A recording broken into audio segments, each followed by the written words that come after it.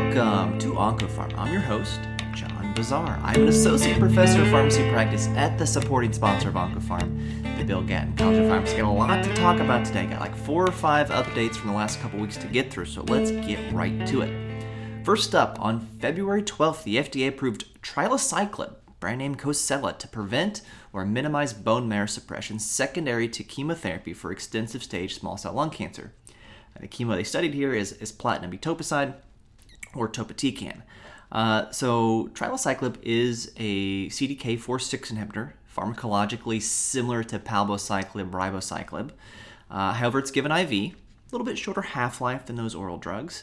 And really, we all know that chemotherapy kills rapidly dividing cells, and the bone marrow is rapidly dividing, and that's why we see myelosuppression. What this drug presupposes is, what if the bone marrow wasn't rapidly dividing? So the idea here is you give trilaciclib IV each day prior to chemo. In this case, it's at least 30 minutes before chemo, but within 4 hours before. It's a 30-minute infusion, but given at least 4 hours before chemo. And then it causes the hematopoietic stem cells and progenitor cells in the bone marrow to enter G1 arrest. So they are not rapidly growing. They're quiescent. They're silent. And that lasts for up to 32 hours. So then the chemotherapy comes in, kills the cancer cells, small cell lung cancer cells, hopefully sparing some of the bone marrow cells, which it did show. So that is the approval. Now, the PI talks about this being a transient CDK4/6 inhibitor. It's just got a shorter half-life, and once the drug is gone for a while, CDK4/6 picks back up what it's doing. It's got a half-life of, I think, 14 hours. Palbociclib is 29 hours. Ribociclib is 48. Abemaciclib, 18. So it's just got the shortest half-life. And like I said, it's given IV. The dose is 240 milligrams per meter squared, but it comes in 300 milligram vials, so the average dose for an adult is going to be 480 milligrams. Just make these 150 milligram vials, people. Be a lot easier. It does have some weird things in the administration part of it. You can't wait longer than 28 hours between doses. So if you have somebody getting carboplatin etoposide day 1, then etoposides days 2 and 3, typical, and throwing some atezolizumab, typical small cell lung cancer regimen, extensive stage. If you give your trilaciclib at 8 a.m. on day 1, you got to give it before noon on day 2. You can't go more than 28 hours based on the PI. And it's a little bit odd. If you miss a trilaciclib dose, like say you miss the dose of trilaciclib on day 2 prior to etoposide, then don't give chemo that day and you pick back up at the next scheduled day. I'm not sure why that is. Kind of an interesting approval and study design here. So they did 3 studies, and all of them are extensive stage small cell lung cancer patients, but 3 different regimens, either carboetoposide atezolizumab, just carboplatin etoposide, without the atezolizumab, or topotecan, and then with or without trilaciclib IV before each dose. And, the primary endpoint here is severe neutropenia or duration of neutropenia. In study 1, which I'll kind of focus on, severe neutropenia occurred with the trilaciclib arm only 1.9% of the time. I can't tell how this is defined in the PI, but it's either grade 3 and 4 or just grade 4 neutropenia. If you look at the phase 2 study, it would suggest it's just grade 4. Now, in the arm that didn't get trilaciclib, the severe neutropenia was 49.1%, which is pretty high, right? So 50% versus 2%, you don't even need a p-value. That is statistically significant. Now, one of the things you have to ask yourself is, that's a lot of people with severe neutropenia. How does that compare to other published reports of carboplatin etoposide and atezolizumab? Well, the landmark Empower 133 showed that grade 3 and 4 neutropenia occurred in only 23% of patients. This is 49%, and maybe it's all grade 4. So that's a big discrepancy. Why would that be? Well, the protocol for the trilaciclib study mandated that patients could not receive primary prophylactic white blood cell growth factor, our favorite drug we talked about last week. So they couldn't get pegfilgrastim. Now, in the phase 2 study published in 2019 in Annals of Oncology, they say this is standard of care. Right? Now, if you had neutropenia, they could give filgrastim, apparently, and they could give blood, and they could give platelets and stuff like that. But the argument here for this drug that the company will make is this prevents bone marrow suppression. in all cell lines, whereas pegfilgrastim really only helps preserve the myeloid or the neutrophil line, and this could help with platelets and blood transfusion, and that doesn't really bear out in the data. From study 1, 13% required blood transfusion versus 28%. They didn't test that, so numerically, maybe there's some preservation of preventing blood transfusions. They don't report the platelet values for study 1. So, at least in my practice, the extensive stage small cell lung cancer patients we see are really sick. They're older. They have COPD. And based on our guidelines from ASCO about who to consider growth factor, if they have a 20% risk of neutropenic fever, you give them primary prophylaxis with like pegfilgrastim. And to consider if they have risk factors, and those would be age above 65, concomitant lung disease like COPD. So we do give a lot of prophylactic growth factor, and I think in Empower 133, where prophylactic growth factor was up to physician's choice, you saw a lot more of it, which is why you only saw a 23% risk of grade 3 or 4 neutropenia incidents compared to 50% in this study. So not exactly an apple-to-apple comparison. So I don't see recommending this drug for our patients when we already have so much experience with pegfilgrastim. Now, if you look at study 2 was basically the same thing. It was just platinum and etoposide. If you look at study 3, topotecan, just for kicks here, severe neutropenia 40.6%, even with trilaciclib, versus 76% without trilaciclib. Topotecan, pretty darn myelosuppressive, that 5-day regimen, and that's after they had platinum etoposide. So their bone marrow is beaten up here. All right. So the theory here is that by decreasing bone marrow suppression, by decreasing bone marrow activity, less rapidly dividing, you spare it from the effects of chemo. That appears to be the case. Don't know that we need that. And of course, the big concern you should have right away is, well, if the trilaciclib makes the bone marrow less active and less susceptible to chemo, does it do the same thing to small cell lung cancer cells? Great question. Those results are not reported in the approval and the package insert. However, the phase 2 study in Annals of Oncology, smaller study back in 2019, shows that numerically the trilaciclib group had a little bit higher response rate, PFS. Not enough that maybe you care about that, but it doesn't appear that it does impact the efficacy of chemo. And there's a long history of trying to minimize side effects of chemo and minimizing the effectiveness of chemo in oncology. So why would that be? Why would inhibiting CDK4/6 help the bone marrow in terms of chemotoxicity, but not decrease the effectiveness of the cancer? That's assuming the phase 3 efficacy results, if they ever publish them, bear this out. Well, small cell lung cancer is growing really, really darn fast, and for cancer to grow really, really darn fast, it's got to probably just not care about CDK4/6. It's like those normal cell cycle checkpoints, like CDK4/6 is. They're there to prevent a mutation from being carried forward when the cell proliferates and divides. And the cancer cells don't care about that. They're just go, go, go, go. They don't care if they make a mistake in the DNA transcription. So that makes sense that this idea of trilaciclib would make the most sense in very aggressive cancers. Okay. Now, there is a little bit more to this trilaciclib story. So there's a study that's a couple years old now using trilaciclib in triple-negative breast cancer patients. It's a phase 2 study. This was presented at ESMO in 2019 and updated their final overall survival results in 2021.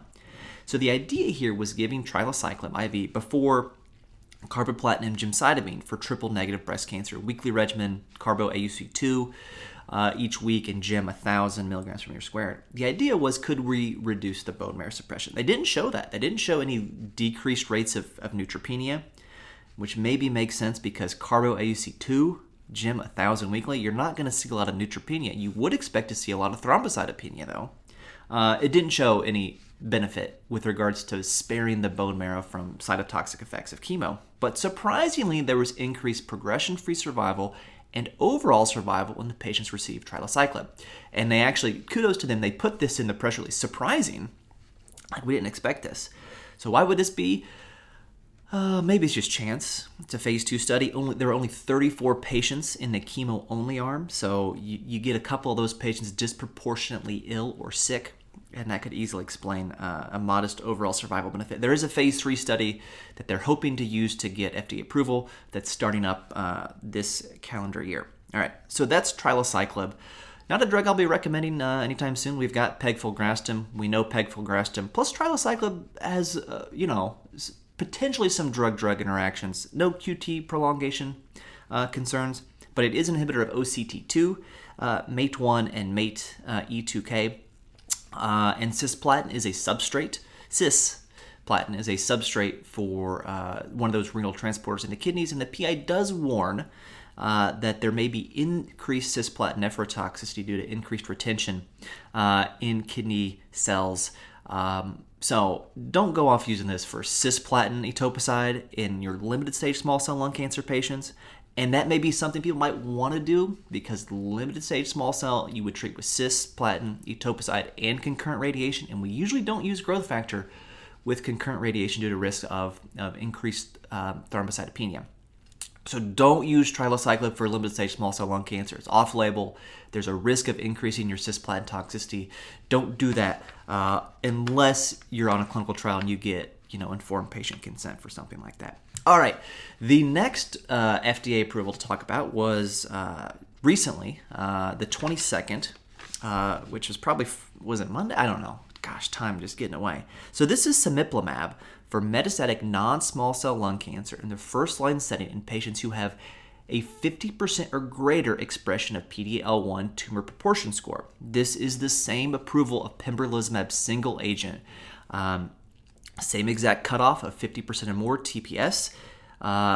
Wonderfully, they use the exact same assay that pembrolizumab approved in their pivotal trial, the 22C3 PharmDx assay.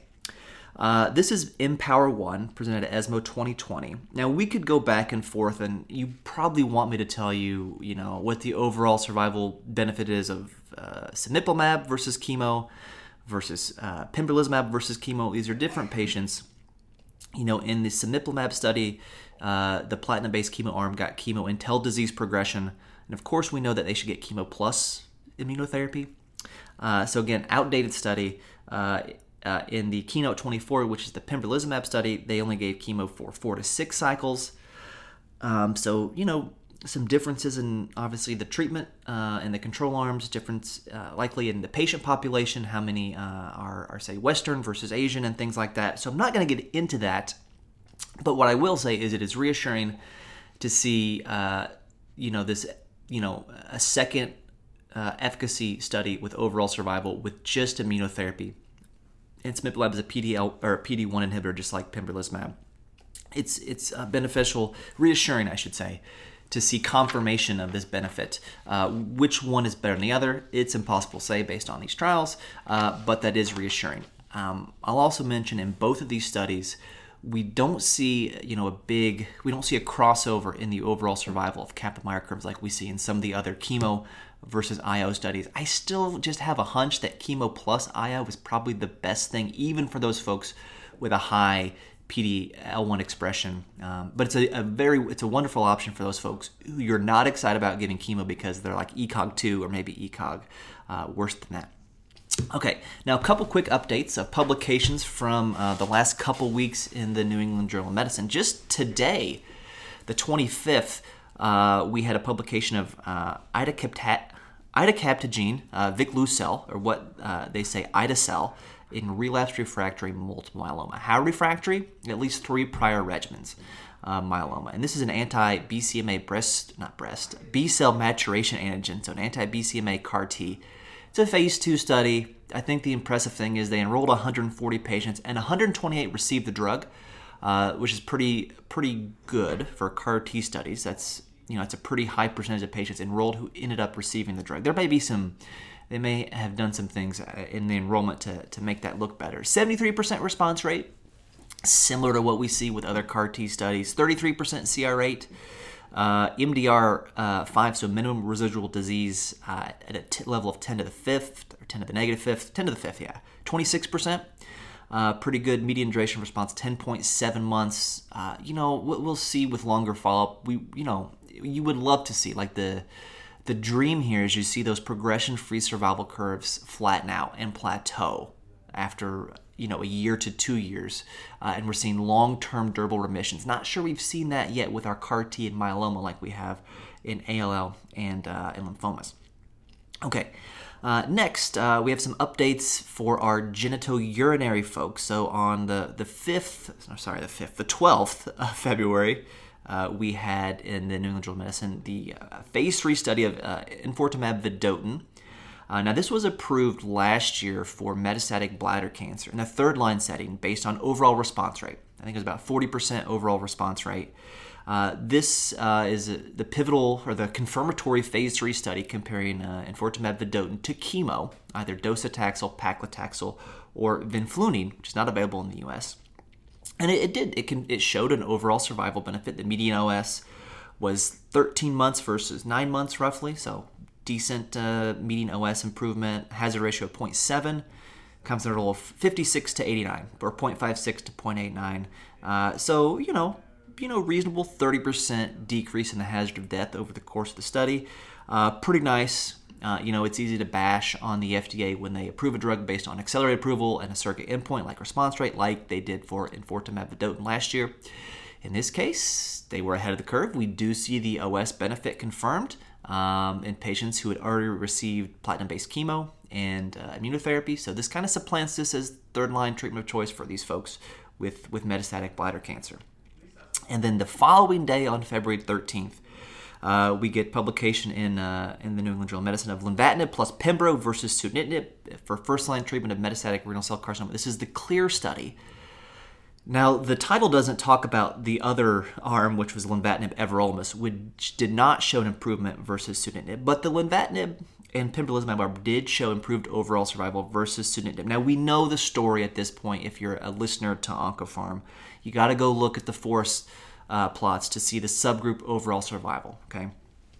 Because we've seen over and over again, whether it's axitinib pembro or nivolumab cabozantinib, or even ipi-nivo, sunitinib single agent has proven to be tough to beat from an efficacy standpoint in the first-line setting. Pazopanib is better tolerated and just as good, but really no one's shown anything's better than just a VEGF TKI in the first-line setting for our favorable risk metastatic renal cell carcinoma patients. So if you look at the IMDC risk criteria, I'm going to go by favorable, intermediate, poor risk. So I just want you to listen to the numbers first, all right? So a number, these are hazard ratios, right? So a number above 1 suggests sunitinib is better. A number below 1 suggests lenvatinib pembro is better. And I'm going to go favorable, intermediate, poor. And you'll see there's a clear, trend. As you get poorer risk disease, there's greater benefit with the combination immunotherapy VEGF inhibitor. So 1.15 favorable, 0.72 intermediate risk, and then 0.3 favorable or poor risk. All right.